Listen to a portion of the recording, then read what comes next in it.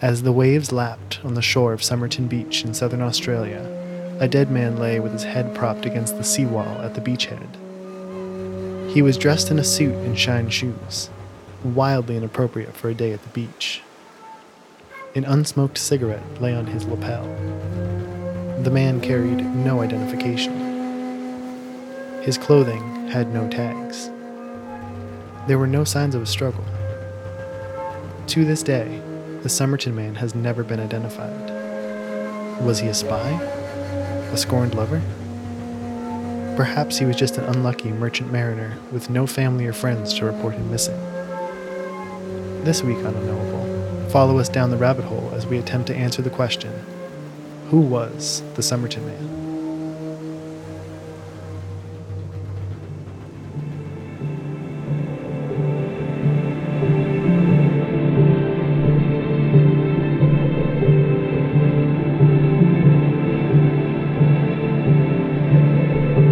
Hello, and welcome to Unknowable, the podcast where we talk about all things mysterious, unusual, or unknowable. I'm Justine. And I'm Gray.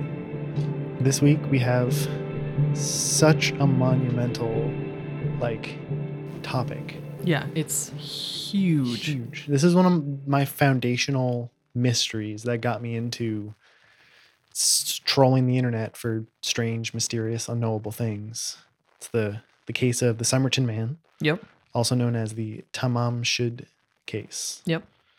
Which we'll get into why it's called that in a little bit here. We will. But it's basically like a, mysterious dead man with no seeming explanation as to how he ended up dead on this beach. No idea who he was, who his family was. Well, there's some ideas, there's some threads we're going to pull on here, but this topic is huge. It's insanely huge. So now that we're doing bi-weekly episodes, it's nice to have 2 weeks to research. Yeah. I actually now I don't know how we did 1 week Right. before because Jeez. it's even 2 weeks doesn't seem like enough for some of our topics. But this was one of those ones where we finished recording episode 34 and I dove right into this for a few days and it got overwhelming. Oh, yeah. And then I feel like I didn't even touch it for a week. Partly, busy. We just had the holidays, whatever. But also partly because it was just so detail intense. Oh, yeah. And then I finally got back into it a few days ago, which is good because it's really fresh in my mind. Mm-hmm. And I kind of had the same thing where I started to freak out again because there's just so much. Oh, yeah. Every single, detail about this case, you can dive down a rabbit hole on the internet, go on Reddit, and find thousands of comments about the brand of cigarettes that he had on him, Oh yeah, or his calves. There's so much about his calves. so much. I feel like we've had many episodes about different things and the weird shape of their legs. Yes. We've had Mothman. Yeah. I feel like even the Kelly Hopkinsville things, Oh, yeah. they had weird legs. There's just been a lot of talk of legs, and this goes in the leg pile. It does. This guy had the leg pile. Yeah, that's so wrong. That's good. But this guy had some intense legs, apparently. He did. He was very muscular. Yeah. So, okay. So, yeah, the gist of this story is really, for as detail heavy as it is, it's super simple. Very simple, yeah. Dead guy found on a beach. 1948. Yep. In southern Australia. Adelaide. Outside of Adelaide. Yep. On December 1st. My birthday. Gray's birthday. Well, 60 years before my birthday. Yeah. 50 years. Something like that. But still. A lot of weird shit happens on your birthday. Yeah. It's also World AIDS Day. Wow. Which Did not know that. Jackie Chan's birthday. Wow. Huh. And the day the Somerton man was found dead on the beach. Interesting. I don't know what that all means. Yeah, I don't know what it means. It means something. Something. It's a whole episode in itself. Right. Why did all of these things happen December 1st? But yeah, that's really the gist of it. It's just dead guy found on a beach. Mm-hmm. But it gets real deep. Oh, yeah. So yeah, starting from the beginning. December 1st, 1948. 6:30 in the morning. Police were contacted after the body of a man was discovered. Somerton Beach near Glenelg. Sure. 7 miles southwest of Adelaide, South Australia. Mm-hmm. He was lying in the sand. Yeah. He kind of had his head propped on the seawall. Yep. I kind of thought it was more of a casual position from the way it was described, but then one of the websites that I looked at had like somebody had done a reenactment of how he was laying, and it really was a much more kind of an unnatural position, but not totally. Yeah, it's hard to tell if he like was sitting up with his back more like against the seawall and he slumped down, or if somebody like dumped him there and just like laid him in his, because his head would have been like his chin would have been touching his chest. Yeah. His head was at such an unnatural angle. Yeah. Well, I'll have a picture in the show notes, which I'm actually keeping up with these days. Yeah. So believe me when I say that. But I'll have a picture of the recreation so you can kind of see how weird it looks. You imagine, the shoulders and the head propped, but it's really just like shoulders were almost flat on the sand with just his head at like a 90-degree angle. But otherwise, in a very casual position, sort of legs extended out in front of him. His feet were like ankles were kind of crossed. It was believed that he had died while sleeping. Yep. He had an unlit cigarette on the right collar of his coat, just chilling there. They searched his pockets. So he had some stuff in his pockets. He did. This is weirdly significant. Yeah, it really is. An unused second-class rail ticket from Adelaide to Henley Beach. A bus ticket from the city that could not be proved to have been used. Yeah. A narrow aluminum American comb. Ooh. A half-empty packet of juicy fruit chewing gum. Interesting. Which apparently American men chewed back then, but Australian men did not. That's going to be a big thing that happens here is like the distinction between like what was available in Australia in 1948. Like nowadays, everything is available everywhere, I feel like. But like back in 1948, it's 3 years after World War II. There's a lot of displaced people all around the world. And so like we're going to get into a lot of like, oh, like this was, an American thing or a British thing, or it's because like nobody can even determine if the Somerton Man was Australian or American or British. That's a big bone of contention. Yeah.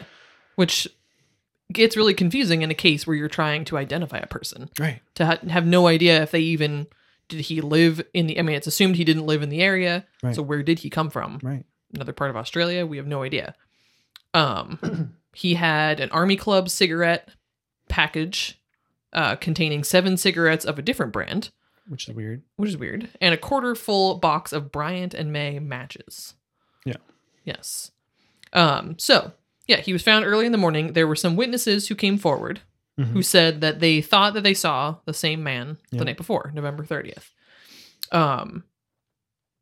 Laying on his back in the same spot, same position. There was a couple who had seen him around 7 p.m. the night before who said that they saw him extend his right arm to its fullest extent and then drop it limply. Yeah. Almost like asking for help, I feel like. Or like trying to get their attention. Yeah, which is creepy. Yeah. Another couple who saw him between like 7:30 and 8. This is like, I'm pretty sure somewhere I read that the sun had set shortly after 7. So this was, presumably fairly dark at this point, or getting dark. Right. So the streetlights were on. They recounted that they didn't see him move during the half hour that he was in view, but they were. So I think if I remember correctly, this was a couple that was sitting on a bench. So if you can kind of imagine, there's like a little esplanade. There's, a little street along the beach. Right. And then there's a short staircase that goes down to the actual beach. And so he was on, if you were looking at the staircase, he was on the left side, just within a few feet of the staircase. This couple, if I remember correctly, were sitting on a bench to the right of the staircase. Right. So this particular couple, they could only see maybe from his waist down. Right. They could just see legs. He'd be like off to their right. From the bench. Yeah. Yeah. So they couldn't see his face. They couldn't see if he was sleeping or awake or doing anything. Right.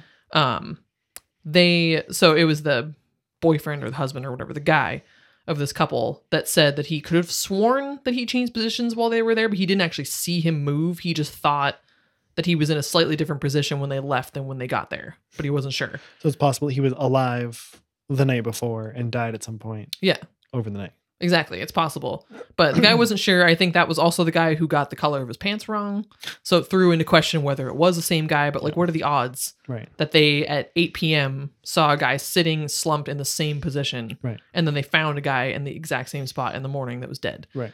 But yeah, they couldn't see his face. And I think they were the ones who mentioned that it was odd because I think there were a lot of mosquitoes out that night. One of them actually used the phrase, like, I thought he must have been like dead to the world because he wasn't seemingly moving to react to these mosquitoes. Right. Which was a chilling Yeah. thing to say. Just dead. Yeah, just You know? dead. Just dead. That would have been, I mean, that would have been my thought. Yeah. If I was on the beach and saw some, like, I probably would have gotten up Oh yeah. and gone over to see, like, what's up. Right. At the same time, I have definitely been, so we live in Portland and there's a little park downtown that's kind of near like our courthouse, and it's like not really a sketchy part of town, but it can have some sketchy people go through it. Mhm. And it's not uncommon to walk through there and see somebody just laying in the grass Oh yeah. that maybe is somebody that has been homeless for a while. They might, they just might be dirty Yeah. and they're laying there, and I've definitely walked by people where you, in your mind, you're like, is that person Mhm. okay? And I can see that it could be easy to think something like that, to be like, Yeah. maybe that person's passed out. And Adelaide is a Maybe not. relatively large city in Australia, Right. so you figure these people are probably used to seeing, a lot of people. Yeah. And so just seeing somebody, he could be sleeping on the beach. He could just be homeless or Yeah. drunk or whatever, just passed out, laying on the beach, and they're like, oh, he'll sober up in the morning or something. Yeah, he'll be fine. I can see that. That was definitely one of the things I read. Somebody did mention that it wasn't uncommon for people to sleep on the beach if it was a warm night, Mm. presuming that that could even just be somebody who lived nearby. Right. And somebody else had said that it wasn't unusual to see somebody drunk on the beach either. Right. So yeah, both of those things, you wouldn't necessarily go and like disturb somebody. Mhm. So yeah, and then another witness had come forward like 11 years later, Yeah. saying that them and 3 others had seen a well-dressed man carrying another man on his shoulders along Somerton Beach the night before the body was found. Right. They had seen this, I think it was a little ways down the beach, but heading towards where he was found. Right. But that was kind of an odd witness statement 10 years later. Yeah. If it was like, within a year of Yeah. this happening, I would buy it. But like 10 years later, it seems almost like you're trying to jump on the bandwagon, or Yeah. why did it take you that long? And how do you remember that specifically? And Yeah. it just doesn't, like, I want to believe that because that would be a very intriguing. There's some like, we'll get into the cause of death, but the cause of death, spoiler alert, may or may not have been poisoning. Mm. And one sort of like thing that lends credence to this sighting was that there was no sign of convulsions. There was no sign of vomiting. Like basically the scene was undisturbed except for this dude laying there dead. Yeah. So it's possible that he was poisoned and died somewhere else and was carried to Somerton Beach and deposited there. But like the fact that they didn't come forward for like 11 years after this, that's a long time. Yeah, I mean, I just know how my memory is, and pretty much for me, unless something happened that was tied to a very specific landmark thing, if I was in Adelaide for a trip and it was for my birthday or something, so I knew that I was there around my birthday, Right. and I saw something, then I'd remember like, oh yeah, it was around June 16th. Right. But there's no way in hell 10 You'd years remember. later that I would remember like, oh yeah, that was November 30th. Yeah, I saw some like well-dressed man carrying somebody on November 30th. Yeah. Yeah, I don't buy I would that. not remember that. So that one seems odd. Yeah, it would be fitting within this story for that to be true, but who knows? So according to the pathologist, John Burton Cleland, Yep. the man was of, quote, Britisher appearance. Which that is not, I don't know. cannot be a scientific term. I don't know what that means. He looked British. Britisher, yeah. All right. Like what? He was thought to be aged somewhere like in his 40s. Mhm. He was in top physical condition. Yep. Those 5'11". Yeah, those legs. Damn. Pathologist was like, dude. calves. This dude is ripped This from the dude- waist down. Also not scientific Yeah. of him to say. No. Not at all. 5'11", tall, with gray eyes, fair to ginger-colored hair, slightly gray around the temples. Sounds like a handsome guy. Right. I say sounds like you can see pictures of his dead body. But Yeah. I mean, he's not bad looking. he's not bad looking. Broad shoulders, narrow waist, hands and nails that showed no signs of manual labor. Big and little toes that met in a wedge shape like those of a dancer Right. or someone who wore boots with pointed toes. Of those two options, I'd rather be the dancer. Right. Just otherwise, like, your feet are literally just mangled because you wear pointy boots all the time. I cannot imagine wearing shoes that fuck with the shape of my foot. No. That sounds awful. I mean, I guess that's also being a dancer too. Right. At least like if you're dancing, like you're like, all right, like my feet are gonna like get deformed because like I'm dancing. Like at least there's like a cause and effect. But you're like, I just love these boots. These boots, these pointy toes look dope, and Yeah. I'm gonna like wear them even though my feet hurt. Like when you die, a pathologist is gonna like know what kind of shoes you wear, Right. Because you just love those pointy boots. Relax, man. Relax. Yeah. And pronounced calf muscles consistent with people who regularly wore boots or shoes with high heels or performed ballet. So either he wore heels, Yeah. or he was a ballet dancer. He is. It is like almost an accepted fact that he was probably a ballet dancer. Yeah. Which is a weird detail. Should have just gone with but it's. I did not know that was a thing that they could, but it makes sense. I have not seen much ballet in my day. Nope. For this episode's disclaimer, I'm not a ballet expert, but one of the ones that I did see, we went and saw the Nutcracker a while ago, and yeah, they do have some pretty intense. Oh yeah. They have like muscles in places that you weren't aware. Right. You could have muscles. It's wild. It's wild. So yeah, he was dressed in a white shirt, Mm-hmm. red, white, and blue tie, brown trousers, socks, and shoes, a brown knitted pullover, and a fashionable gray and brown double-breasted jacket. But no hat. But no hat, which is weird for the time. Yeah, like everybody back then wore a hat, and Yeah. like he almost definitely had a hat, but like it's lost to history. Yeah, where's So, his hat? Where's his hat? And this jacket was also of reportedly American tailoring. Mm-hmm. There's a few American details in here. Yeah. All the labels on his clothes have been removed. Yes. And yeah, no hat. Clean shaven, carried no ID, which led police to believe that he had committed suicide. Mm-hmm. And then finally, his dental records were not able to be matched to any known person. He was also uncircumcised. Oh. I have that detail. Whoa. I don't know what that means. Wow. I did So not he see that was- detail anywhere. He was not Jewish. We know that. Interesting. That, I mean, really, that is probably a more significant detail at the time than it would be today. Right. Because that is a much more common thing. Yeah. I feel like that almost points to him being not American. Interesting. Which is because I feel like, I mean, from everything I know anecdotally, I feel like back in like back until like, 5-10 years ago, everybody in America was circumcised. And it was like a thing. Like you just, like, it wasn't even a question. Right. I mean, comment, like, write to us if I'm wrong, but my understanding is that like other countries are less likely to circumcise, whereas Americans were more likely to circumcise all of their kids. So Yeah, I think definitely that let us know. points to him being not American. Yeah. But I mean, again, who knows? Who knows? It's like every detail in the story that could mean everything, or that could mean literally nothing. Yeah, that's pretty much the theme of this whole thing. Yeah. So a couple things that I read said that the pathologist, based on the autopsy, estimated the time of death at 2 a.m. December 1st. But I also read some things that said that they kind of, in a hurry, in the ambulance on the way to, I assuming, bring him to the hospital to make sure he was dead or to pronounce him dead. I don't know. Kind of were just like, yeah, 2 a.m. probably. Right. So it kind of seemed like it was a thing that they weren't really determined to solidly nail down because at the time they were presuming that it was a suicide. Yeah. So the time of death wasn't super important. This investigation was not handled very well.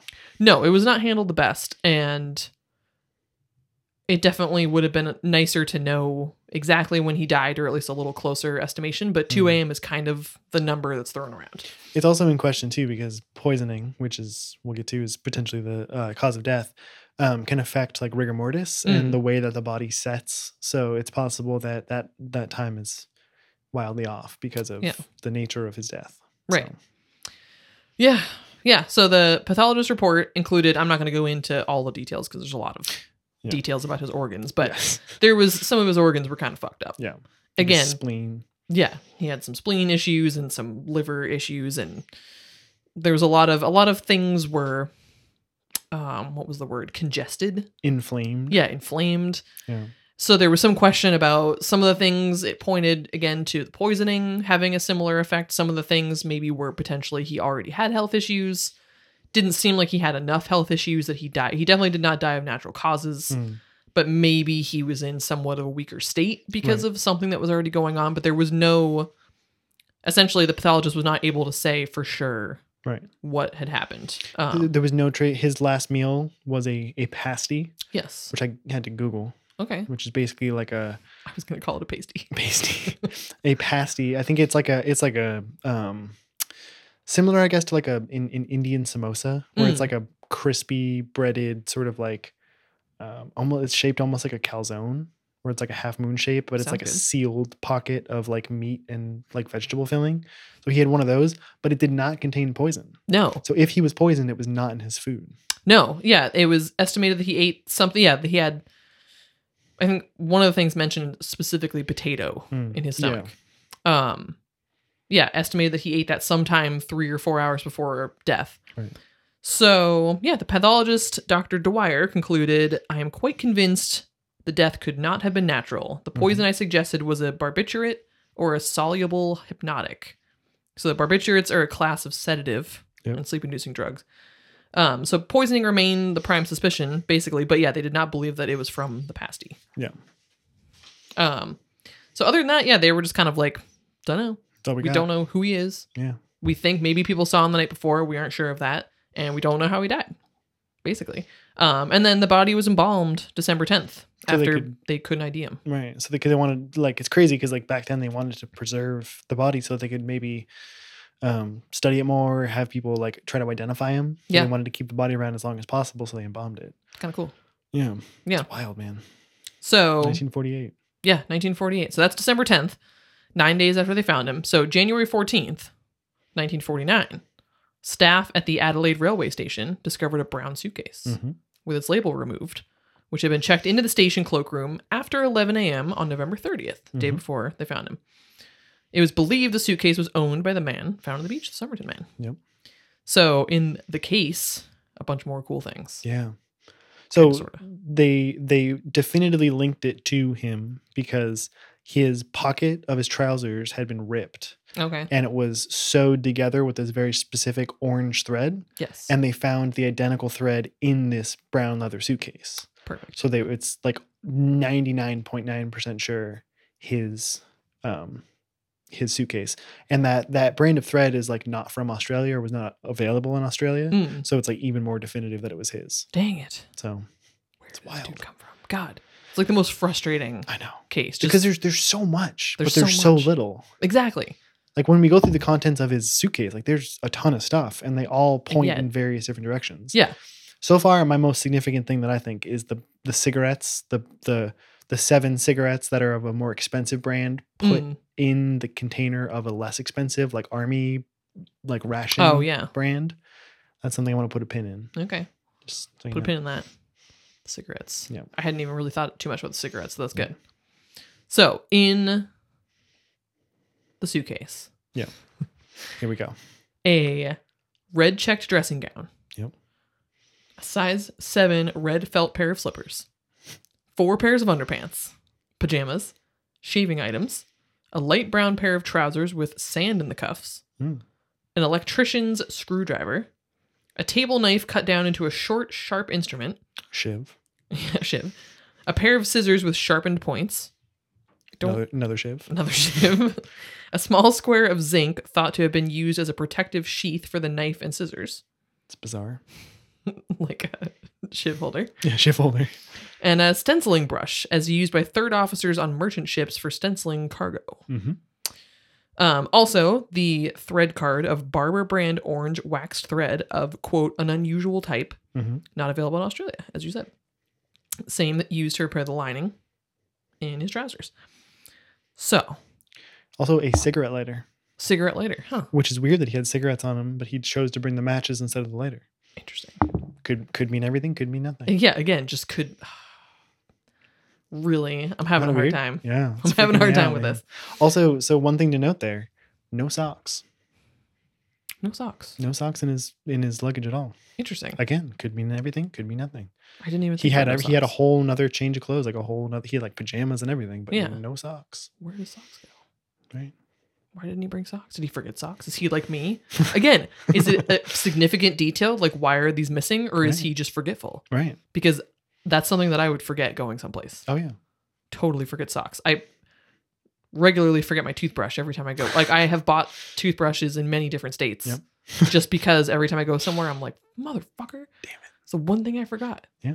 Like, or I get a toothbrush from the hotel front desk. I'm Right. like that person who's like, So it's weird too that he like left this suitcase at a train station. yeah. And I, if I'm not mistaken, I don't know if I'm jumping ahead here, but they had remembered that he had checked his suitcase and then had come to like take a shower somewhere. Like they had like a public shower that Yeah. he had to like walk to like take a shower, and then took either the train to the Somerton Beach or something. Something. But he had gone here, checked his suitcase in, and then gone and taken a shower, and then gone about his business on November 30th, and then Yeah. died that night. Yeah. And left a suitcase. It's just weird. I mean, maybe that was more normal back in the 1940s. Like you're traveling and you take a shower in a public shower. Yeah. I don't That's really know. That's a weird detail. Yeah. I can't nowadays. imagine doing that. Yeah. Yeah. No, yeah. We'll get very shortly to the estimated timeline, Yeah. which again, just like most things in this case, just make my head spin in circles. Yeah. Because I'm just like, I can't trying to imagine all this. Right. It's like I need a recreation happening in front of me. It's a little like reading Shakespeare, where it's like that it's like English, but like it doesn't make any sense to you That's because exactly it's what a it whole is. different culture. Yeah. So you're trying to like wrap your head around like a maybe British and or American and or Australian man in Australia in the 1940s doing some weird shit that Yeah. we don't know what he was even. It's just it's so hard to wrap your mind around. What was he thinking and what was he doing? Exactly. It's very much like you need somebody sitting next to you who lived in that time or who is an expert on that time and on that geographical location, Right. who can tell you like, oh yeah, that was normal for this, or like, oh yeah, that's something that they would have done, or oh yeah, that's whatever. Right. But without that, you're just kind of like, what the fuck? Like the fact that everything in his suitcase had the labels removed as well, Yeah. except for like there was like 2 or 3 labels that had one name. Yes. Yeah. So yeah, all IDs, all identification marks on the clothes in the suitcase had been removed, but they did find the name T. Keane, Keane, on a tie. Yep. Just the word Keane on a laundry bag, and then Keane without the E Mm-hmm. on a singlet, which is like a waistcoat, along with 3 dry cleaning marks, which I have written down for some reason, but I won't tell you. Find it on your own. Yep. Police believed that whoever removed the clothing tags either overlooked these 3 or purposely left them knowing that Keane was not the dead man's name, which I thought was interesting because I don't know how they could have known that it definitely wasn't his name. Yeah, it's presumptuous. It's very presumptuous. Like, oh, they totally were doing this to throw us off. Like, well, how do we know Yeah. it wasn't? It seems strange that there would be 3 tags that have roughly the same name. Yeah. I had read somewhere that like it was a common thing back in those times, especially like in Australia, to label your clothes with your name. Mm. And then if you bought clothes secondhand, which people did a lot because they didn't have a lot of money, Yep. you'd remove those tags because then you wouldn't want someone else's name in it. Right. So it's conceivable that he had like bought these clothes secondhand, especially because he had like repaired the hole in the trousers. Right. So he seemed like a spendthrift kind of person. Mm-hmm. So it's conceivable that he bought these clothes secondhand, but how would he buy, like, what are the odds that you'd buy 3 things with the same person's name in it and not remove those tags That's true. when he had removed the tags from everything else? Right. And somebody had mentioned about one of the pieces of clothing that it's possible that whatever it was difficult to get in Australia, but maybe if he had bought it from somebody who was a similar size as he was. So I don't know what the odds are that he maybe bought a lot of clothes from one person, like directly bought them from a person. I don't know how common that is. Well, I guess like I'm thinking too, like nowadays, like you go to Goodwill and it's Yeah. like everything has gone to like a central processing unit and then gone out to the different Goodwills. So the odds of finding clothes from the same person are super slim nowadays. But maybe back then, everything is, from within 25 miles around or whatever. Right. So maybe it was more likely back then to find like several pieces of clothing from the same person at a thrift shop. And potentially if they all fit him, it makes sense because like one dude's.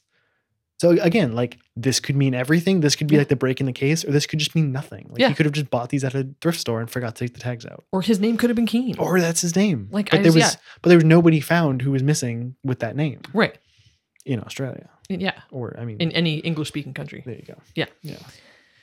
Yeah. So an inquest into the death conducted by coroner Thomas Erskine, Cleland, commenced a few days after the body was found, but then was adjourned until June 17th, 1949. So this is part of when it gets confusing. Mm-hmm. So police checked incoming train records and believed the man had arrived at the Adelaide railway station by overnight train from either Melbourne, Sydney, or Port Augusta. Okay. They speculated he had showered and shaved at the adjacent city baths. So there was no baths ticket on his body. Doesn't necessarily mean anything, but I guess you needed a ticket. See, again, like, I'm reading this and I'm just like, what the fuck does that mean? Yeah, right. A bath ticket. What does that mean? Before returning to the train station to purchase a ticket for the 10:50 a.m. train to Henley Beach, which for whatever reason he missed or just didn't get on the bus. He immediately checked his suitcase at the station cloakroom before leaving the station and catching a city bus to Glenelg. Although named City Baths, the center was not a public bathing facility, but a public swimming pool. Just like, okay. The railway station bathing facilities were adjacent to the station cloakroom, which itself was adjacent to the station's southern exit onto North Terrace. Good Lord. The city baths were accessed. Wow. I'm having a time right Having now. a stroke. There is no record of the station's bathroom facilities being unavailable on the day he arrived. So I guess that is significant just because it's like, why? If he could have just showered and whatever right next to where the cloakroom was and he was going to drop the suitcase anyways, why did he go to the city baths? And it makes it seem like if there was a ticket, did he need to pay to use the city bath showers? Right. Why didn't he just shower where he was if it was available and he could have just done that? I would say the one thing that this tells us is that he was not from Adelaide. Yeah, that's Because true. he would not be taking a shower and shaving at a public bath Right. if he had access to his own home and shower. Yeah, yeah. So he does not live around here, nor does he have, I don't know, like, he's clearly a traveler Yeah. to Adelaide. Whether that means he's not from Australia, that's a whole other question, but he's just not from Adelaide. No, definitely not. That's one thing that we know. That's maybe the only thing we know. Yeah. Ugh. Yeah, so the investigating pathologist re-examined the body and made a number of discoveries, one of which his shoes were super clean and recently polished, rather than the state that they would expect if somebody had been like walking around Glenelg all day. Right. He wouldn't have these super clean shoes. And which was somewhat supportive. Again, we've already mentioned the poisoning theory.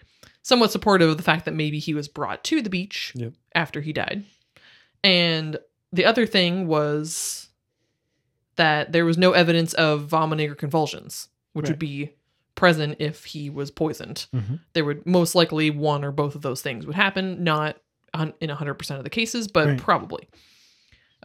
So he speculated that as none of the witnesses could positively identify the man they saw the previous night as definitely being the same guy, there still remained the possibility that he died somewhere else and had been dumped there. But basically, like, all he could come to was that was just speculation. Right. We don't really know. And so Cedric Stanton Hicks, professor of physiology and pharmacology at the University of Adelaide, testified that a group of drugs, variants of a drug so at the time he would only call these groups number 1 and number 2, because he said these were extremely toxic in a relatively small oral dose, and it would have been really difficult to identify even if they had suspected those drugs. And at the time, apparently they were quite easily procurable by the ordinary individual from a chemist without really much need, like, to give a reason why you needed them. So I think at the time he did not want to give the name of what these were so that people couldn't get an idea and be like, oh, sweet. Right. But in the 80s, they finally revealed that they were digitalis and, don't know how to say this word, OUABAIN. I got nothing.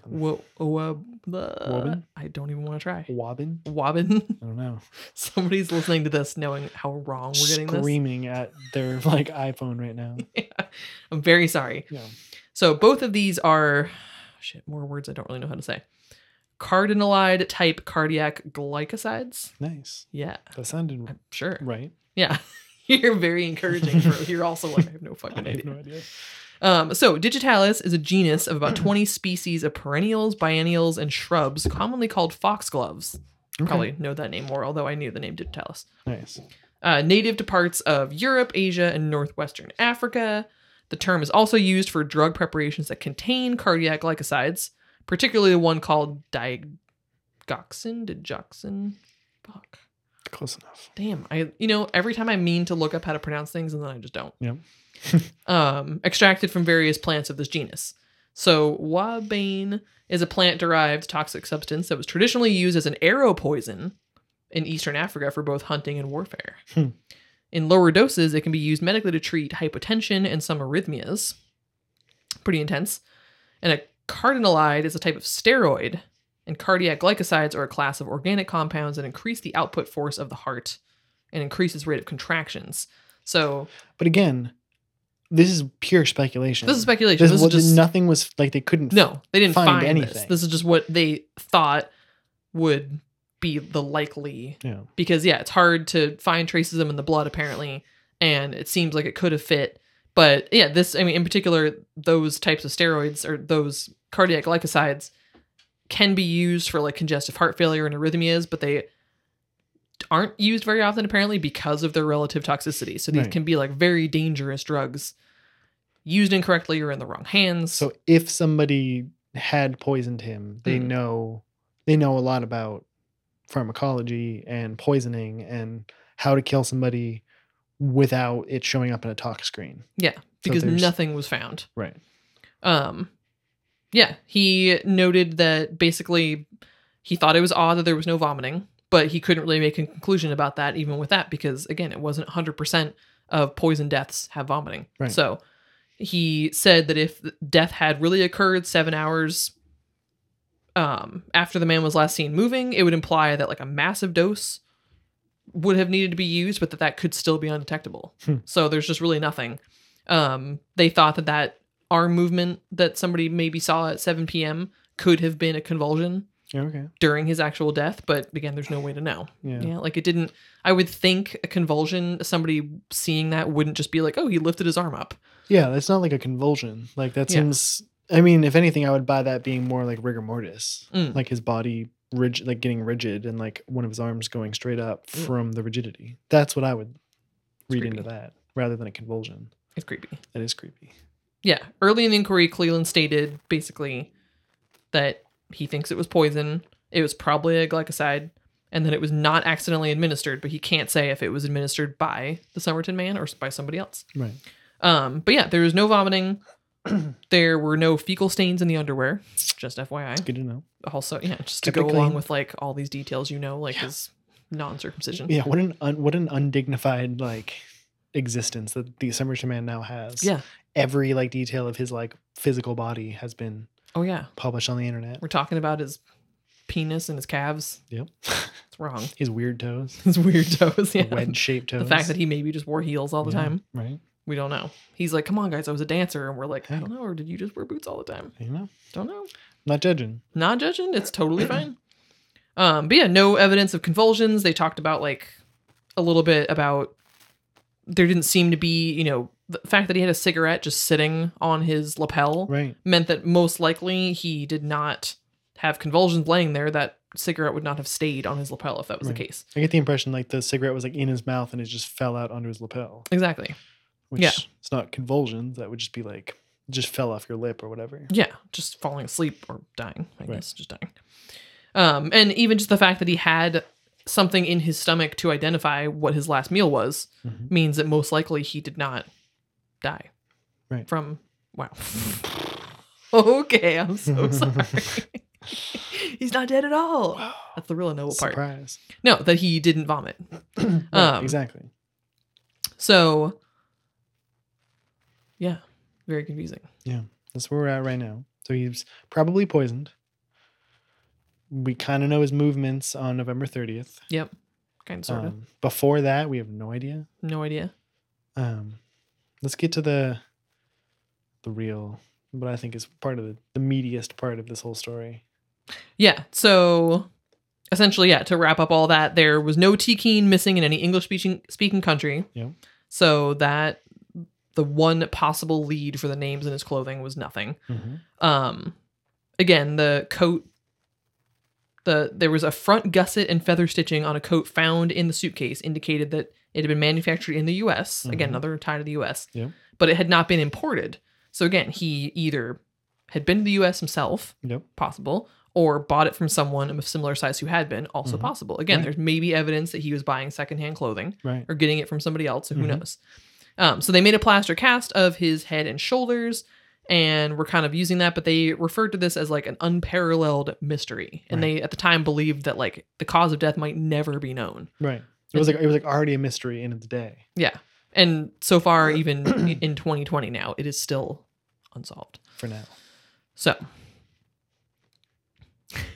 in April of 1949, About a year later. yeah, about a year, a not year quite a after, year. Yeah. like, this inquest is happening, Yeah. a tiny piece of rolled up paper with the words Tamam Shud printed on it was found in a fob pocket stowed within the dead man's trouser pocket. I'm a little curious. I mean, I guess it was mentioned that this pocket was like really well concealed, Yeah. just not on purpose, but just the way the pocket was. Right. I was a little bit like, wow, that took a long time. I mean, I guess they didn't really have reason to Not a search great his clothing. investigation. Right. Like I was like, wow, that's a long. I really expected that to have been found right after Oh yeah.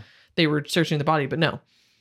So this was a little pocket near like the waist of the trousers that generally was used for pocket watches. Kind of like how in your current pocket you have like the little change pocket. Yeah. But I guess in the waistband. Yeah, which is odd. Yeah, it's weird. It's So weird. this roll, like, apparently one of the things I read said that it was in there deep enough that they had to use tweezers to get it out. Yeah, and it was rolled up like super tight. Yeah. Which is weird. Which is weird. So public library officials were called in to translate the text, and it was a phrase meaning ended or finished, found on the last page of the, you need to say this because I don't know how to say it. The Rubaiyat of Omar Khayyam. There you go. Which was very much considered to be a popular book at the time. This was like a book of, well, I'm going to get into that in a second, but this was a popular book. It was similar, I saw, to like how Chicken Soup for the Soul. Similar idea where like it was this big cultural thing that everybody read and was a very much like a feel good kind of like inspirational text that people would use as like a kind of like a lighthearted like way to feel better about life. It was a lot of Interesting. like persevering in the face of adversity and stuff like that. Yeah, I had no idea. I had literally never heard of this. Me neither. Until I this did case. kind of a deep dive. Yeah. But it's so Rubaiyat is the plural of a word that means poem. I think like Rubai would Okay. be like the singular.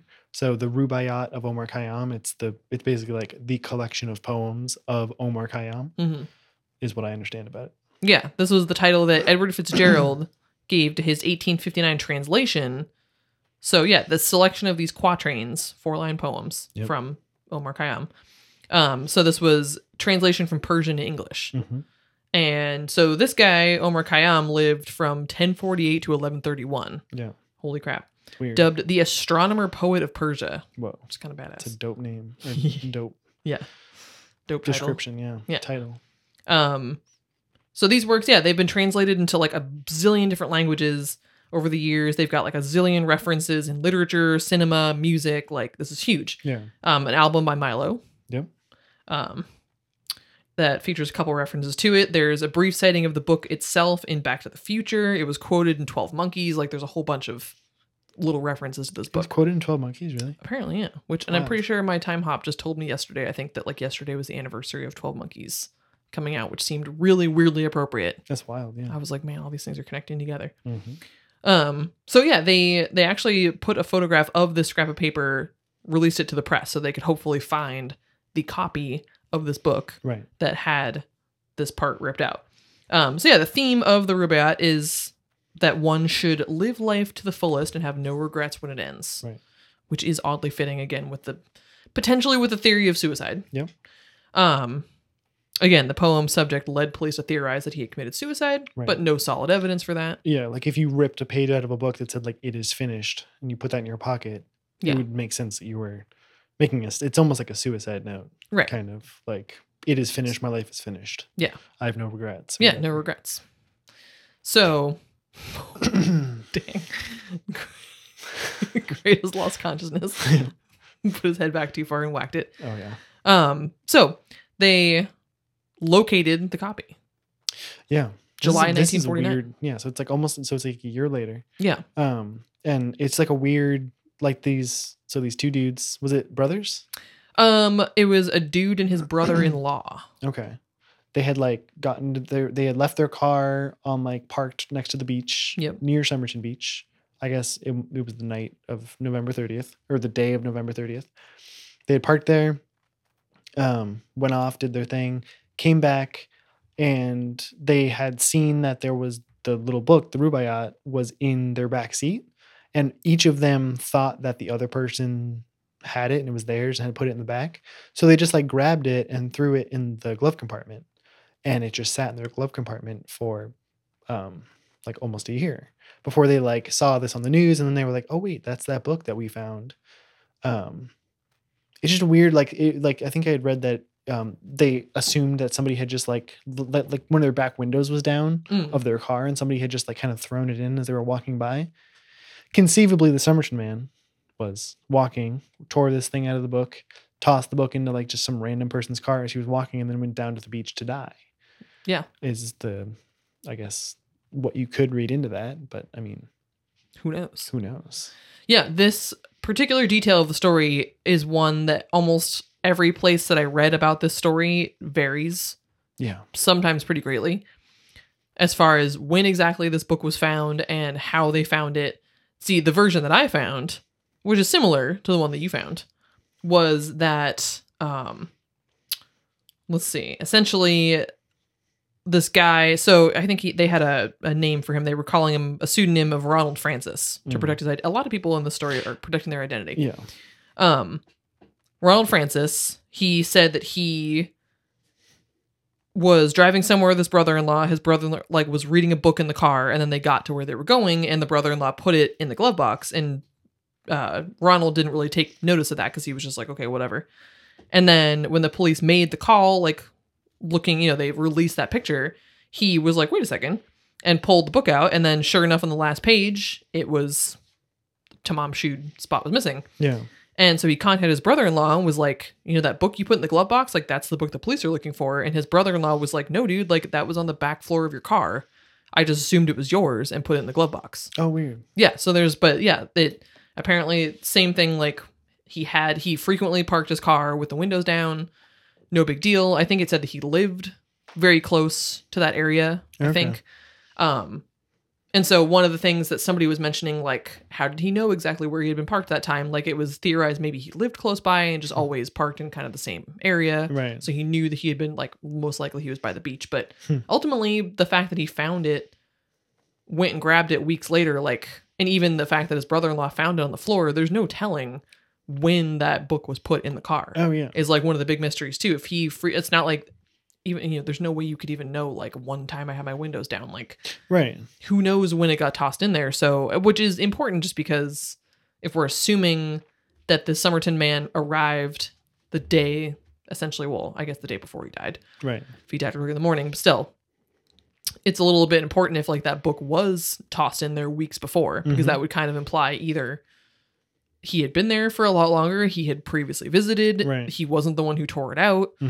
It like raises all kinds of questions. Yeah, like somebody planted it in his fob pocket. Yeah, exactly. So, yet another thing again that, I mean, this is one of the details that I feel like probably isn't nothing, but then even then, like he could have committed suicide and could have included that in there. He could have been walking from somewhere to the beach and just like ripped it out and been like, fuck this book and tossed it in the window and whatever. Well, we'll get into where he potentially got this book from, but it could just be, it is finished does not necessarily refer to his life. It could be refer to a past relationship that he had. A past relationship, yeah. It could refer to like a job being done. Or maybe he just liked the way that it looked. Yeah. And just wanted to like keep it. Like maybe he didn't even know what it means. Right. Maybe it wasn't connected to his death at all. And yeah, he had just torn it out. And I mean, which it still raises a question of like, how did it end up in that person's car? Right. But still, maybe he was just, I don't know. Walking down the street and just tossed like. Just thought it'd be fun. Yeah. It's again like everything or nothing. Yeah, it's like the most upsetting thing is just that you want to get into this guy's brain and just be like, what? Yeah, were you thinking, you want to examine every single piece of evidence, but it's like you could be going down the completely wrong rabbit hole and missing, the forest through the trees. Oh yeah, that is for sure the theme of this. Mm-hmm. So on the inside of the back cover of the book, Detectives identified indentations from handwriting. This is also another detail that got muddled a little bit just because some people said it was indentations. Some said it was like very light pencil marks. Doesn't really matter. A telephone number, an unidentified number, and then text that resembled an encrypted message. Yes. Which I will not read out because it's just a bunch of letters, but you can check it out in the show notes. Yep. So, yeah, there's 5 lines of text, but the second line was crossed out, and the second line was very similar to the fourth line, so it's theorized that he started to write the second line and messed it up, either in order or whatever, crossed it out, and then did the third line, and then the fourth line, the fifth line. And so it's never been cracked. No, never been cracked. But there's like, so somebody had done like some analysis of it, and it doesn't follow the phonetic patterns of words in English. So it's probably not encrypted words, but it does follow the phonetic pattern of the first letter of words in English. Yep. So it's potentially like if you were to trying to memorize like a paragraph of something and you just wrote the first letter of each word to remind yourself, almost as like a study aid or something. Yep. It's almost like, I thought that was interesting. Like, it's almost like a memory aid rather than like an encrypted sort of message. Yeah. Or maybe it is an encrypted message. Maybe, we'll get into the potential of what this could mean for the different theories. But yeah, I thought there's a weird detail that it's like phonetically similar to the first letter of words rather than like the actual letters of words. Oh, yeah. Yeah, it's one of those, for all the people that have looked at it, include, some pretty high up people who do this on a regular basis, nobody has any idea what it means. Right. But yeah, I think it's in its brevity as well. It's a pretty short thing usually but even again, like we talked about ciphers in the Zodiac Killer episode, and he had some pretty long ones. Yeah. And even those, just who fucking knows? Right. Dude had a lot of typos though, so he probably just messed up the words. Yeah. I'm gonna like burn Zodiac Killer in this episode too. Yeah, he sucks. He sucks. He's the worst. The worst serial killer. He's the worst. So who knows? But it was a little too short. They just couldn't figure it out. But the telephone number, yes, on the back cover, belonged to a nurse. So she goes by many names, but Jessica, for short, Joe Thompson. Yep. She lived on Mosley Street in Glenelg, about 1,300 feet north of where they found the body. So she was very close. Very close. She was interviewed by police, said she didn't know the dead man, didn't know why he would have her phone number, and didn't know why he would choose to visit her suburb. But she did report that at some time in late 1948, an unidentified man had attempted to visit her and asked a next door neighbor about her. So this guy, Jerry Feltis, retired detective, who I think got into this case when it was a cold case, he has a book on the case called Unknown Man. And in his book, he stated that when he interviewed Thompson in 2002, he personally found that she was either being evasive or she, quote, just did not wish to talk about it. And he believed that she knew the man's identity. And in 1949, she requested that police not keep a permanent record of her name, release her details to third parties. She thought it would be embarrassing and harmful to her reputation. They agreed. So she was referred to sometimes as the nickname Jestyn. Which is weird. Which is, odd. Jestyn. And names such as Teresa Johnson. It just seems like a weird thing that you would want to like hide from. You know what I mean? Like it feels like hiding. It doesn't feel like, because like I don't understand why she wouldn't want this to be like a permanent thing in the police. Like I understand not wanting your name like in like the press and not wanting like everybody to be hounding you like, oh, did you know the unknown man? But like in a police report, like it's pretty like under wraps. Like you're not gonna. Yeah. It just seems like her behavior seems strange, especially if you really didn't have a connection. Right. Like the fact, like so, like the concrete connection is like the scrap of paper in his pocket is connected to the book. Yeah, for sure. For sure. The book has her name, or not her name, but her phone number in it. So therefore, she has a direct connection to him. Oh yeah. Unless the Rubaiyat that has her number in it was brought, like she gave that to somebody, like maybe she like gave out her number, you know what I mean, to some guy. He gives it to a thrift store. Shit. And friggin' Somerton Man buys it at a thrift store with all his clothes. Damn. And then just rips out that piece of paper and like has nothing to do with it. Damn. Again, so maybe she doesn't remember who she gave that book to, or maybe she gave that book to a lot of people. Right. And so she's embarrassed because she can't remember, because maybe she has many partners and it's 1948 and she's a woman. So she like is not allowed to like have a sexual life. So she's embarrassed because she can't remember the guy who she gave the book to, because she gave the book to a lot of people. So maybe that's why she's being evasive and doesn't want to talk about it. So it really means nothing. Except we get a little further. Yep. And so Detective Sergeant Lean, he went to talk to her. She said she couldn't identify the person, but according to the sergeant, he described her reaction upon seeing the plaster cast as, quote, completely taken aback to the point of giving the appearance that she was about to faint. Yes. And in an interview many years later, Paul Lawson, who was the technician who made the cast and was present when she viewed it, said that after looking at the bust, she immediately looked away and would not look at it again. Which, again, seems odd. It's not like she's looking at... I could almost see that kind of reaction if you were looking at the... like the photographs from the autopsy, you know, where it's like a dead guy. Right. I could see that maybe you'd react a little bit that way. 'Cause, like, as he wasn't bloated or bloody or anything, but I could see that it would just be hard to see. Some people don't deal with death well. Yeah. But this being a plaster cast, I think maybe would be like a little bit separated from that. It's not a direct photograph. So I don't know why you would be faint looking at it and not want to look back at it if it wasn't like graphic in any way. Well, when you look at the plaster cast, if you're listening and you have a computer available, Google the plaster cast and then Google like the picture of the Somerton man's dead body. The plaster cast is not, I don't think, looks that much like the photograph, to the point where it's like, you know, obviously it's the same person because they took a plaster cast of his dead body. Yeah. But like, I don't know that I would recognize the Somerton man from the cast and vice versa. So it's like, what if he looked enough like one person that she slept with that she like thought it was this other guy, but what if it wasn't? Yeah. I'm just saying, like, again, it could mean everything or it could mean nothing. Yeah. It could be diving down this rabbit hole of this nurse and it could mean nothing. So we're going to dive a little deeper about that a little Let's go. later. Yeah. That maybe yeah. connects her a little harder. But Oh, yeah. for now, yes, it's definitely possible that would link up with the tags being missing. If he did just, maybe he was just in town here and there and needed some clothes, needed some stuff. He was at the thrift store, got his clothes, and he was like, oh, sweet, that book of poetry. Cool, I'll grab that.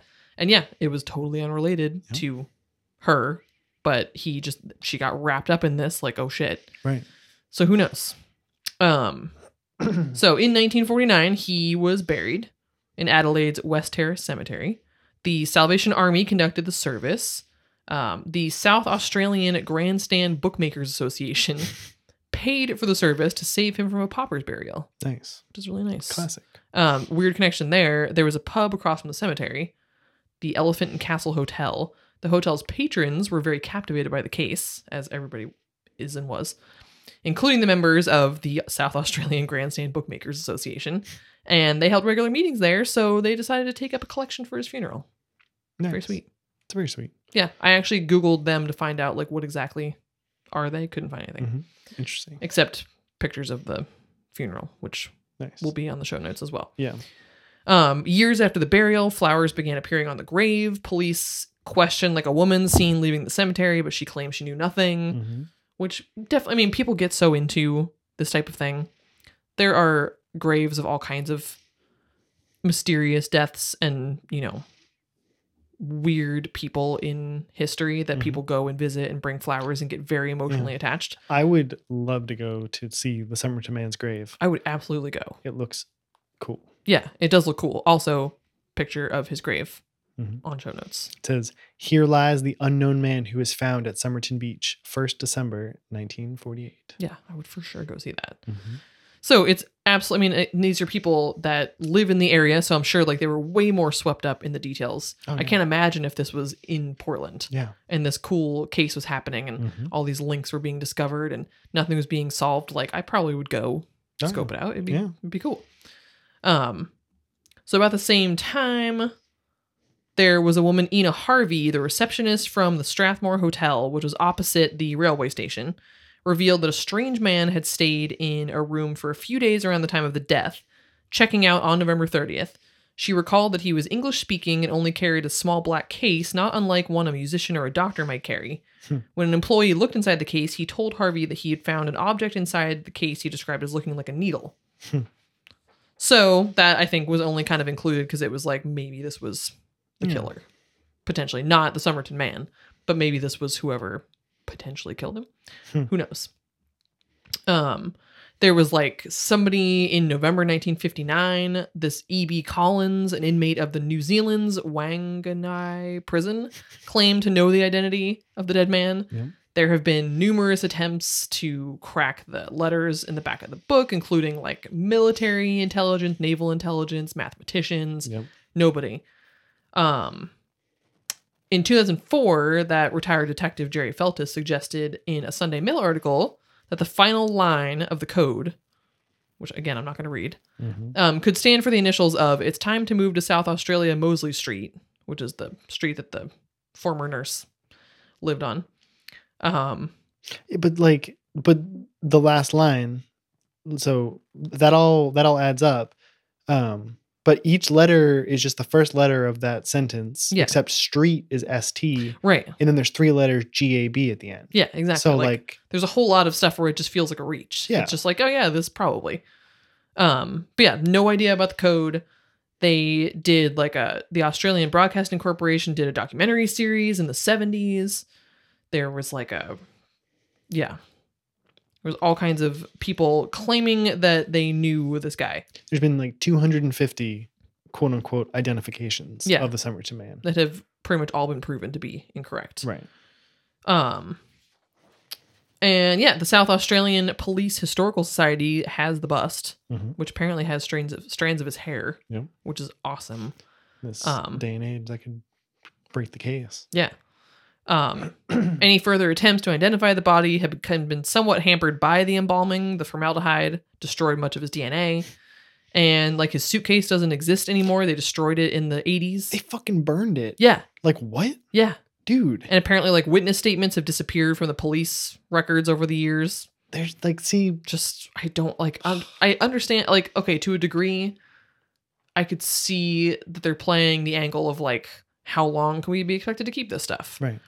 If it's like years and years, like decades later, but This still is, like, this is the quintessential like mystery from Australia. Yeah. Like if you Google like Australian mystery, this is like number 1. this is it. So it's like their whole country's like big mystery. Yeah. So like why wouldn't you hold on to that? Like how much room can a single suitcase take up in like an evidence locker? Yeah. But it's gone. That's just hurts my. It's like the burning of the Library of Alexandria. Yeah. Like It's why just would you gone. burn it, man? Yeah. You can't get it back. just like give it to someone and they'll hide it in their basement. yeah. Right? Give it like some museum somewhere. Yeah. Give it to them. But no. Yeah, so there's all kinds of supposed identifications. There were like on December 5th, 1948, the Advertiser, an Adelaide newspaper, reported that police were searching through military records. There was a man claimed to have had a drink with the Somerton man at a hotel on November 13th, and that he produced a military pension card bearing the name Solomonson. Why would that come up? I don't know. Why, if you're I know. drinking with somebody in a bar, why would you pull out your military pension card? Yeah, and be like, check it out. Yeah. That Here's just my name. seems like a reach. Super sweet. Yeah. But basically everything has just been like, no. There was the most promising maybe was in 2011, an Adelaide woman contacted biological anthropologist Maciej Henneberg. I don't know how Sounds to right say to me. anything. But an identification card of an H.C. Reynolds that she had found in her father's possessions. It was a document issued in the U.S. to foreign seamen during World War I, and it was given to Henneberg by this woman for comparison of the ID photograph to that of the Somerton man. Apparently it was very similar looking. I would say it's a pretty close. Yeah. Obviously like there's a pretty big age difference in the picture of the man in this one Yeah. and the Somerton man. So, it could be roughly 15, 20 years age difference. But I think personally just, comparing the two images side by side, Google H.C. Reynolds identification card and the Somerton man and just look at him. Yeah. It's close. I wouldn't say it's 100%, but it's close. Oh yeah. He this biological anthropologist found similarities, anatomical similarities, nose, lips, and eyes, but he thought the ear shapes were a very good match and found like a mole on both men's cheeks that were like in the same shape and the same position. It was issued in the U.S. in 1918 to H.C. Reynolds, whose nationality was British, and his age at the time was 18, so he would have been 48 at the time of death, which is right about what they estimated. Searches conducted by the U.S. National Archives, the U.K. National Archives, and the Australian War Memorial Research Centre failed to find any records. Some independent researchers believe the ID card belonged to one Horace Charles Reynolds, a Tasmanian who died in 1953. Yeah. But who knows? Who knows? So that was the closest that they ever got. So then this leads us into, well, we're going back a couple years, but 2009. Yep. A University of Adelaide team led by Professor Derek Abbott began an attempt to solve the case. They wanted to crack the code. Yeah, he came into this from like the cipher angle, right? Yeah. He was trying to I think he would like use this as a way to teach his students how to break a cipher. Which is cool. Yeah, which I've seen that like several times that like, mathematicians or whatever, they'll like have their students try to break famous ciphers because like you never know. You never You know. can just take one kid's like different perspective to break a world famous cipher. Honestly, I think that the kind of, not that it's a brand new thing, but like the dawn of sort of even just the internet sleuths Oh yeah. working on cases, like I really think with a lot of things, if more people, like a wider range of people had access to details of case, and I understand, why they can't just be like, here's Right. every detail of every case that exists. But I really think if that were possible, a lot more would be solved. I think that they should do it with like cold cases. Yeah. Like, okay, it's been like 20 years. Yeah. What's solve the shit. harm in putting all this information out there, Yeah. You like withhold like, one or two details that don't really matter, but that could be used to identify the killer. You know what I mean? How they do that. But I agree. Like there's this whole subreddit called like the RBI, the Reddit Bureau of Investigation. Yeah. And they solve shit all the time. You just crowdsource it. Like if enough people put their minds to something from different walks of life, different countries, I think it can only help. Exactly. Yeah. People have different types of knowledge.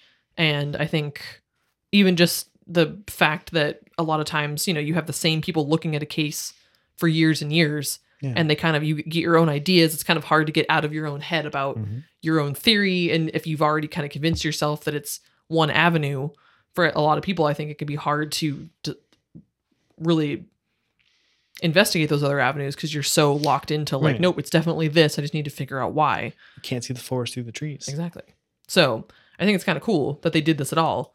But yeah, his investigations have led to questions concerning the assumptions police have made on the case. Yeah, this dude Abbott like went hard. Yeah, he like- went real hard. You can hear more about how hard he went. Yeah. So the Maciej Henneberg, the professor of anatomy at the University of Adelaide, examined images of the Somerton man's ears and found that his Simba, Sure. upper ear hollow, is larger than his cavum. Yeah. I did not know how bad I was at say. There's just so many words. You see a word written Oh yeah. and you have in your head how it's pronounced, but then like the minute you have to say it out loud, you're all of a sudden like, I'm the dumbest person Wait in the world. a second. Yeah.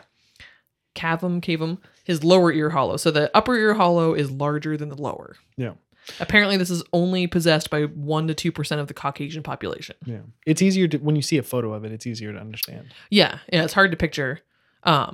And then in May 2009, Abbott consulted with dental experts who concluded that the Somerton man had hypodontia, which is a rare genetic disorder defined as the developmental absence of one or more teeth of both lateral incisors, Yeah. a feature present in only 2% of the general population. So he had these like weird genetic quirks. Yeah. That could potentially be used to identify either him or his descendants. Exactly. Because having these two genetic quirks is super rare. Yeah, super rare. In June 2010, Abbott obtained a photograph of Jessica Thompson. So this is the nurse whose phone number was in the copy of the Rubaiyat. Yeah. Her eldest son, Robin, who was only like under 2 years old at the time when Somerton man died. The photo clearly shows that he, just like the Somerton man, had not only a larger Simba than cavum, but also hypodontia. Interesting. Apparently, the chances of this was a coincidence have been estimated as between like 1 in 10 to 20 million. Jeez. That this is just a coincidence that he's not related to the Somerton man. So, and interestingly enough, Robin went on to perform with the Australian Ballet and the Royal New Zealand Ballet Yep. after his mother Like one of the things I read literally just said that she like took his hand one day and took him to dance classes. Weird. Why was Now she he's got driven to do that? Insanely ripped calves and Yeah. weird wedge-shaped feet as well. Yeah. So interesting. So they would need to exhume the body for DNA testing to confirm or deny this. But at the time, in October 2011, the Attorney General, John Rao, refused permission, stating that there needed to be basically more public interest reasons rather than just curiosity. Right. July 2013, Abbott released like an artistic impression that he commissioned of the Somerton man. He thought maybe the autopsy photos weren't quite good enough and the bust wasn't quite good enough. And then interestingly enough, in 2015, Abbott married Rachel, who is the daughter of Robin. Yeah. And his, I think Robin at the time had passed away already, Yeah. but his widow. Right. They had a baby and Derek Abbott married her. Yep. How crazy is that? He went deep. He went real deep. So he, in researching this case, obviously wanted to get in touch with any living potential family members, even just of Jessica Thompson, Right. to find out, what do you think? Did your mom know this man? Did she ever talk about this? Whatever. So he corresponded with Rachel via letter. They arranged to meet in person, discovered they had a lot in common, and apparently he proposed by the end of the weekend.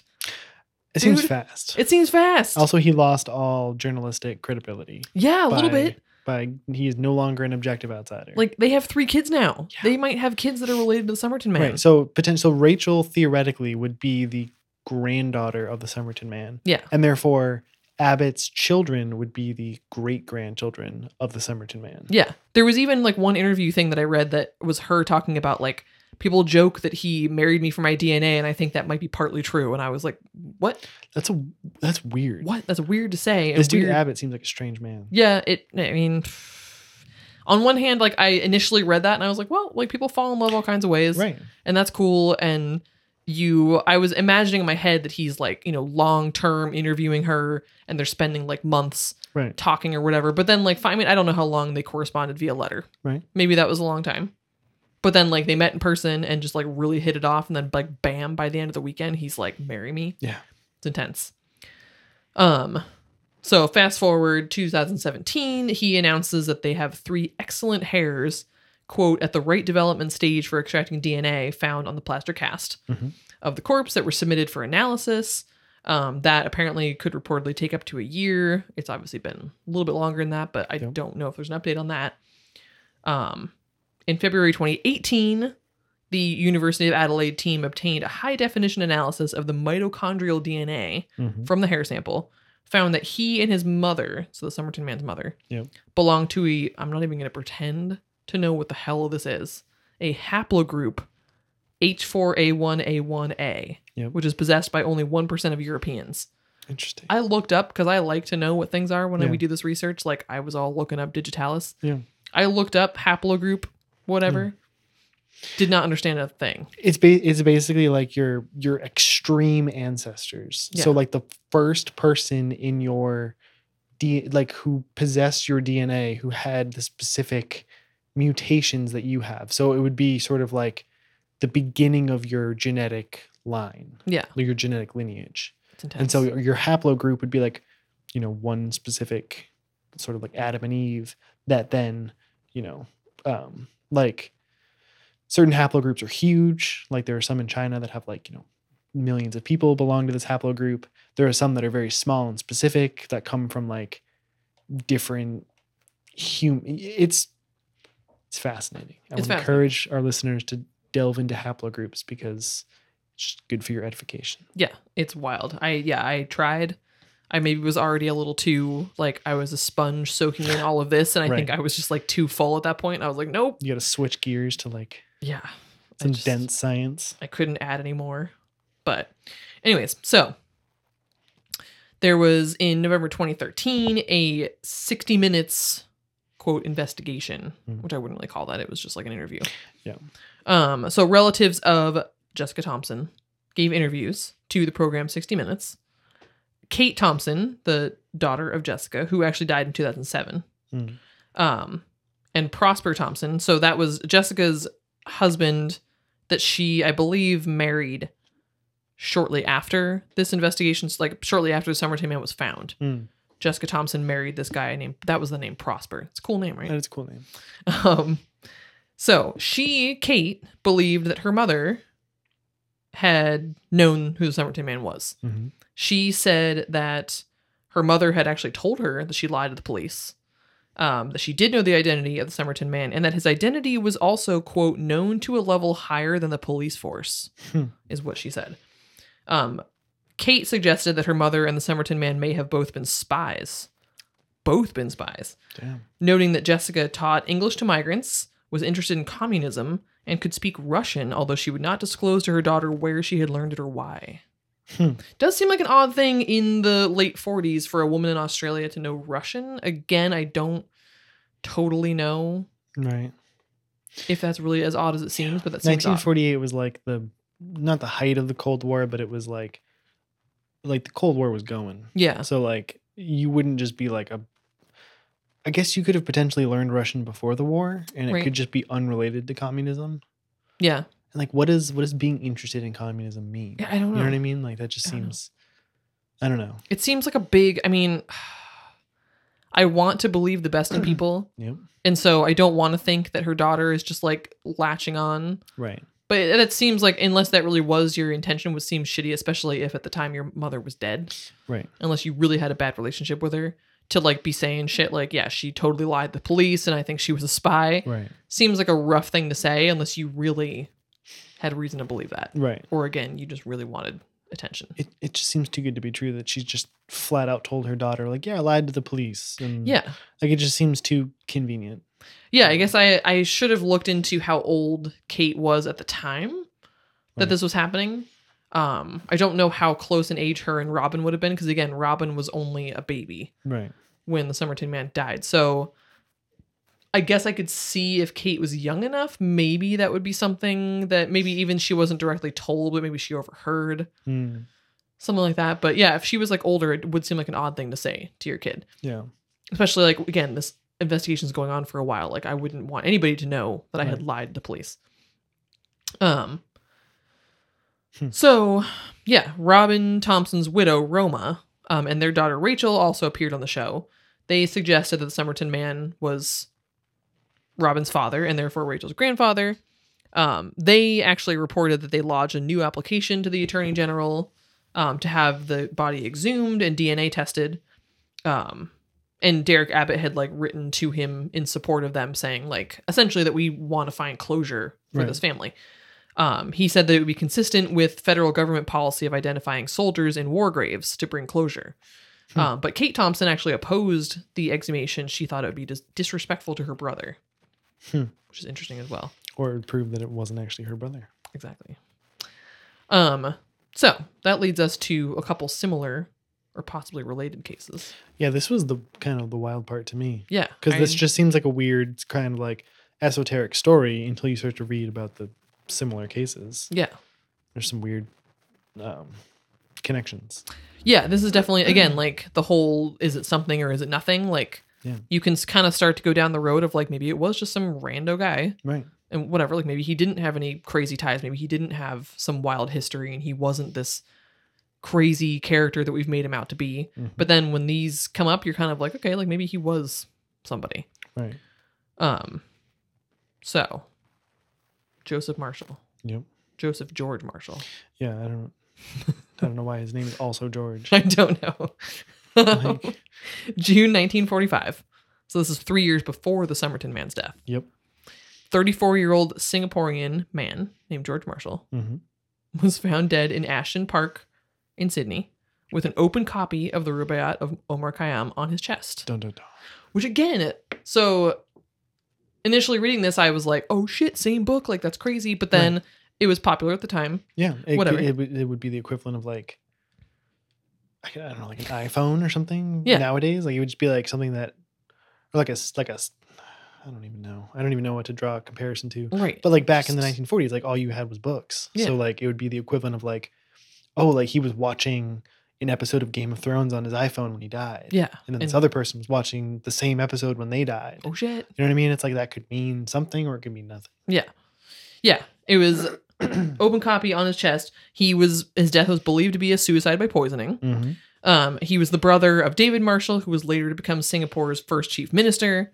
There was an inquest in August 1945, and there was a woman who testified at the inquest who was found dead less than 2 weeks later, face down, naked, in a bathtub with her wrist slit. It's weird. So, weird connection with the book. Like suicide, poisoning, all very similar. And then with somebody being killed who testified at the inquest. Seems like, maybe wasn't a suicide. The part about this that I don't buy is that, so I guess is the implication that this was a serial killer or that it was like some kind of spy thing? Right. Yeah. I would buy that it was a serial killer because this would be like a signature that the serial killer left was the Rubaiyat. But a spy isn't going to leave something behind at 2 different murder sites where they like killed another spy or whatever. Right. They're not going to leave that behind as like a signature. They're going to want to keep those like as unrelated as possible. The fact that these are not linked doesn't speak to spy to me. It would speak to a serial killer, but we've seen like no evidence of the serial killer. Right. So it's just weird. Like, again, is this connected? Is this the linchpin of the whole Somerton Man case, or is this just full coincidence? Exactly. Yeah. Everything about this is frustrating in the same way of just, everything or nothing. Everything or nothing. And then June 6, 1949. So this is the following year after the Somerton Man.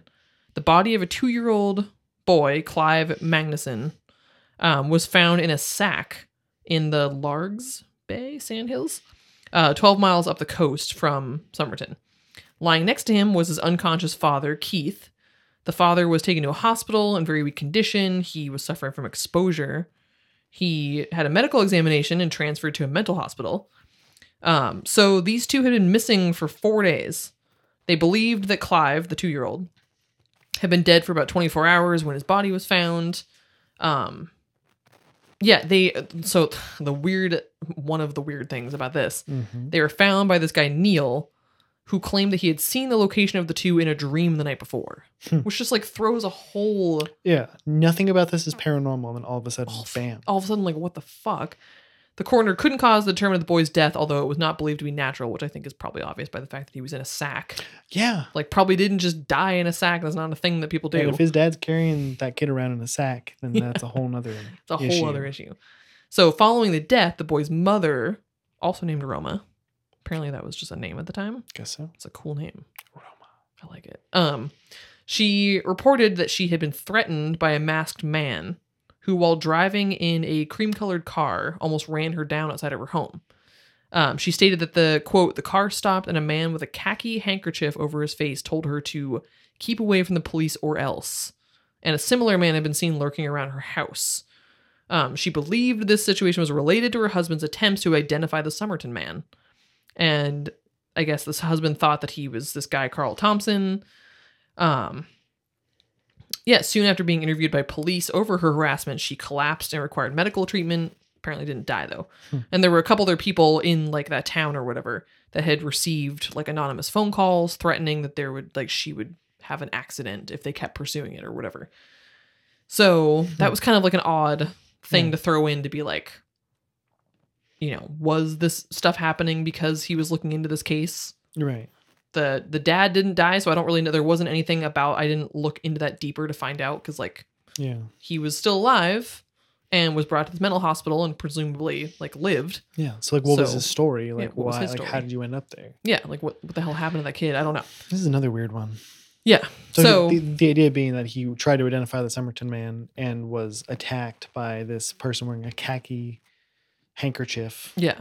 To silence him or whatever. But then they also didn't silence him. Yeah, they didn't silence him. They killed his baby. Kid. And then which sucks. They could have killed him in the mental hospital. Yeah. And it seems like they easily could have killed him if he died from exposure. Yeah. I don't even understand. Yeah, none of that story makes any sense to me. It doesn't. It's a weird little footnote. Yeah. Sorry to confuse you all with that. Yeah.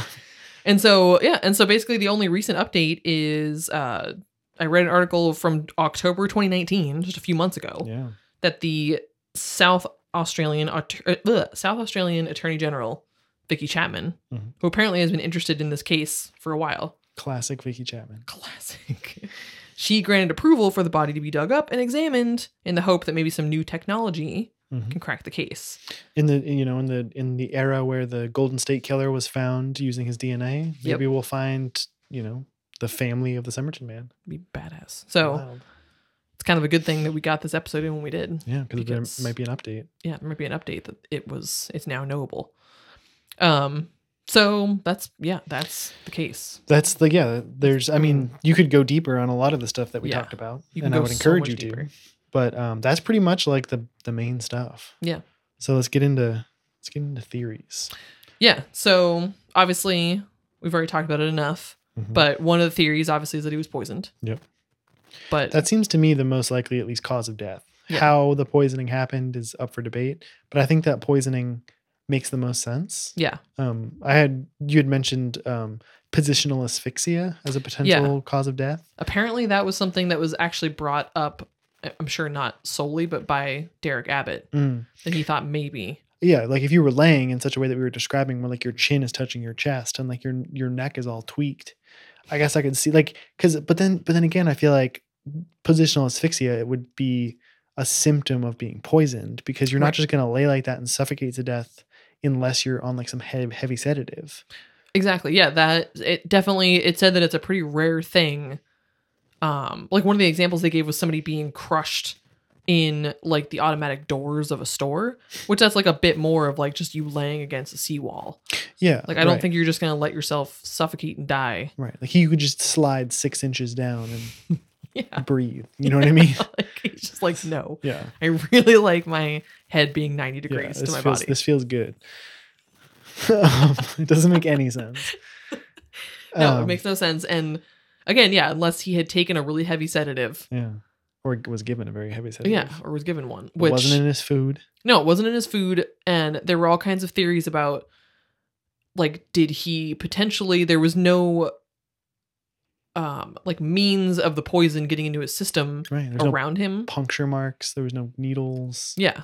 But it was like maybe he took the poison a short walk from the beach Hmm. and it was taking effect. And that's why he was so close to the stairs. Right. Because he took the poison, tossed the vial or whatever somewhere, Hmm. and then, went to go onto the beach and he couldn't really get far because he was starting to feel the effects. Right. And then sat down. Maybe that's part of, why he was slumped, why there's nothing near him. There were like some shrubbery behind him. It was like maybe he took it and then tossed it into the shrubbery.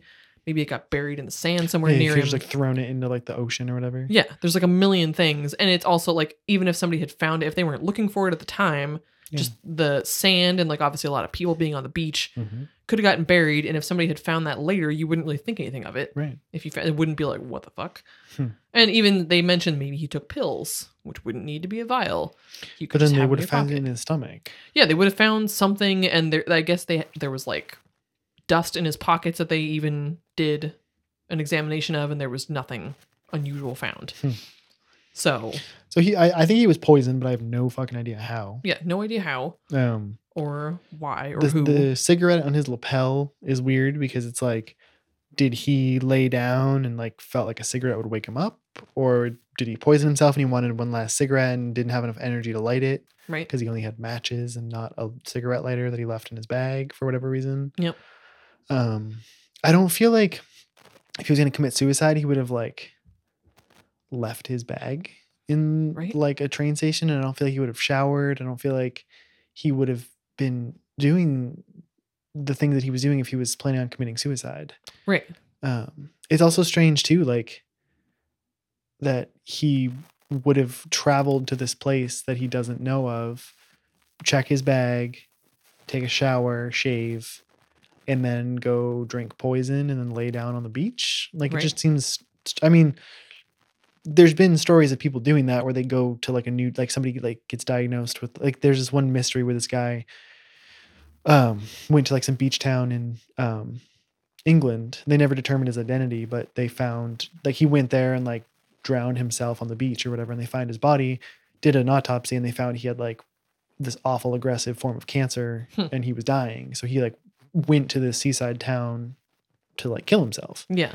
But there was no medical conditions that would have caused the Somerton Man to die except for the ones related to his poisoning. Right. So like the suicide thing doesn't feel right to me. Mm. I don't know. Like, I still err on the side of that he was murdered. Like, it just feels Yeah. to me like he was murdered, and then maybe, or like he was, dosed with this poison, and then maybe was like wandering, and he's like, oh, I feel fucking weird, and then like laid down, like, I just need to lay down and like smoke a cigarette real quick, and put the Yeah. cigarette in his mouth, and then died, or positional asphyxia, or his heart just stopped or whatever. Right. And maybe even those people who saw his hand go up, like he was like trying to get their attention, like for help or whatever. Yeah. But my gut feeling is that he was murdered. Yeah. I don't think it was suicide. No, I would have to agree. And obviously, again, there's a lot to go into with this particular theory, but one of the main theories of why he was murdered is that he was a spy. Yes. I'm a big fan of the spy theory. Yeah. Because it's very romantic. It is. And that was what some people said too, is that that's like a thing, especially around this time frame, that you can kind of pin on like every unusual 1948. Yeah. Cold War. Like somebody was a spy. Yeah. There was a Radium Hill uranium mine and a Woomera test range nearby. His death coincided with like a reorganization of Australian security agencies. There was like a whole crackdown on Soviet espionage in Australia pretty soon after he died, I believe. So there's obviously that potential that he was. That would make sense why his the labels were gone from all of his clothing, why he had these like weird sharpened things in his like the sharpened scissors and the sharpened like knife. Why he had that, like the stenciling brush could have been related to spy activity. Yep. Even like the evidence that he had kind of been a little bit of a traveler. Yeah. Had things from America and things that were more popular in America or could only be obtained in America. So this guy obviously wasn't, native to Australia, it seemed. The fact that we've never been able to find his identity too could just be like he went into the whatever intelligence agency and they just scrubbed his background from all records. Yeah. And that's why we've never been able to find him. The Singaporean man who was found with the rubaiyat on his chest in Australia as well could have also been a spy. Right. Maybe the nurse there, what was her name? Jessica. Maybe she was a handler, like a spy handler. And a common thing is a book cipher, where you are, if you have the exact copy of a book and the other person has the exact copy of that book, you can say like page 6, line 13, fifth letter. And then you just do that and you can spell out messages that way. And unless the person listening has the exact same copy of that book, they're not going to be able to decipher it. Yeah. So potentially what if they use the rubaiyat as their book cipher? Yeah. And so maybe like the Singaporean man and the Somerton man were both spies in this network in Australia, and Jessica was the handler who used the rubaiyat. But then again, why would she put her number in the back of that book? That's a huge oversight. Right. It just doesn't feel like something that a spy would do. Nor would the spy take notes in such a way that they would leave indentations in the book so that you could read the cipher again. That's true. It seems like something you'd be a lot more careful about. Yeah. Knowing that you were trying to keep everything about your identity secret. Right. And yeah, the lack of ID on him is just one of those like, yeah, the whole case. Like I know I don't really have theories about a lot of our topics because I just get like, I'm just like, I don't know, all those things sound reasonable, but I really just don't. I also, I don't believe that it was suicide. I do believe that he was murdered. Yep. I don't know why. Or how. Or by who. Yeah, or by who. I don't know any of the further details, but I know that this topic is way deeper than I ever imagined it would be. I really, going into this, like it kind of shows when I first heard about this topic, years ago, I remember thinking like, oh, this is probably like it's probably mysterious for how little is known about it. Yeah. And then it turns out that no, it's mysterious because of how much is known. Yeah, you can't parse through what's like relevant and what's not. Yeah. I mean, just go to the Wikipedia page for it. Yeah. Look at how long. I mean, usually for missing people cases, it's fairly short because again, they're usually paragraphs. There's so much, and you can find Reddit threads and people's like entire blog posts, interpretations of what they think. It's intense, but Yeah, definitely somebody killed him. I agree. Maybe in that spot, maybe somewhere else. It's just Yeah. there's just no. Maybe he got No carried to that answers. spot. Yeah, maybe he was poisoned and somebody brought him there and laid him down thinking that he was just going to sleep it off or whatever. Yeah. And this positional asphyxia got him, you know? Damn. Maybe it was an accident. Literally every option is possible. I don't know. They didn't mention anything about whether or not he had like a blood alcohol content. No, they didn't. I thought about that too because I was like, that would be really in my mind. Besides a sedative, Yeah. which I guess is possible too. I mean, really, in that kind of point, I mean, without the book, like we said, if the book was just a completely innocent thing he picked up at a thrift store, Mm-hmm. and without knowing if he had a blood alcohol level, which I didn't see that mentioned anywhere either. Right. 'Cause if he was hammered, what if he went to the nurse's house? Like he had a past relationship with the nurse, went there, she rejected him. He went and got shit hammered and then wandered down to the beach and laid down there and was so drunk that he passed out and positional asphyxia asphyxiated to death. Whoa. I'm just gonna go with that pronunciation. Yeah. It was not correct, but that it's was the correct. best I'm gonna do. Yeah, I wonder even what if he had been not even hammered drunk, but what if he had a couple drinks and taken a sedative Right. for whatever reason. There are people who take sedatives, as sort of like a relaxing Mm-hmm. agent or whatever. Maybe he had taken one and had some drinks or vice versa and gone down to the beach just to like be sad about shit. Right. And then, just got himself wedged weirdly and Mhm. was all loose from the sedatives and from the alcohol. And then just whoops. Yeah.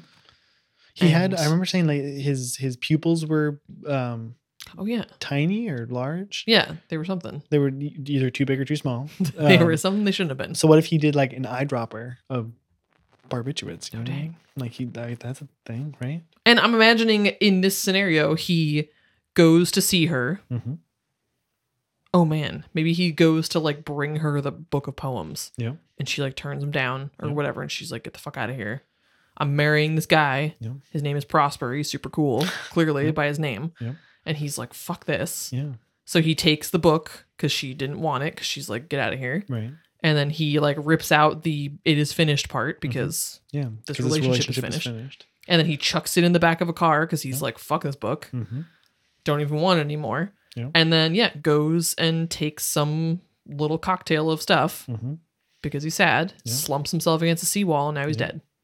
Maybe he just kept that little it is finished part in his pocket because he was just like, Yeah.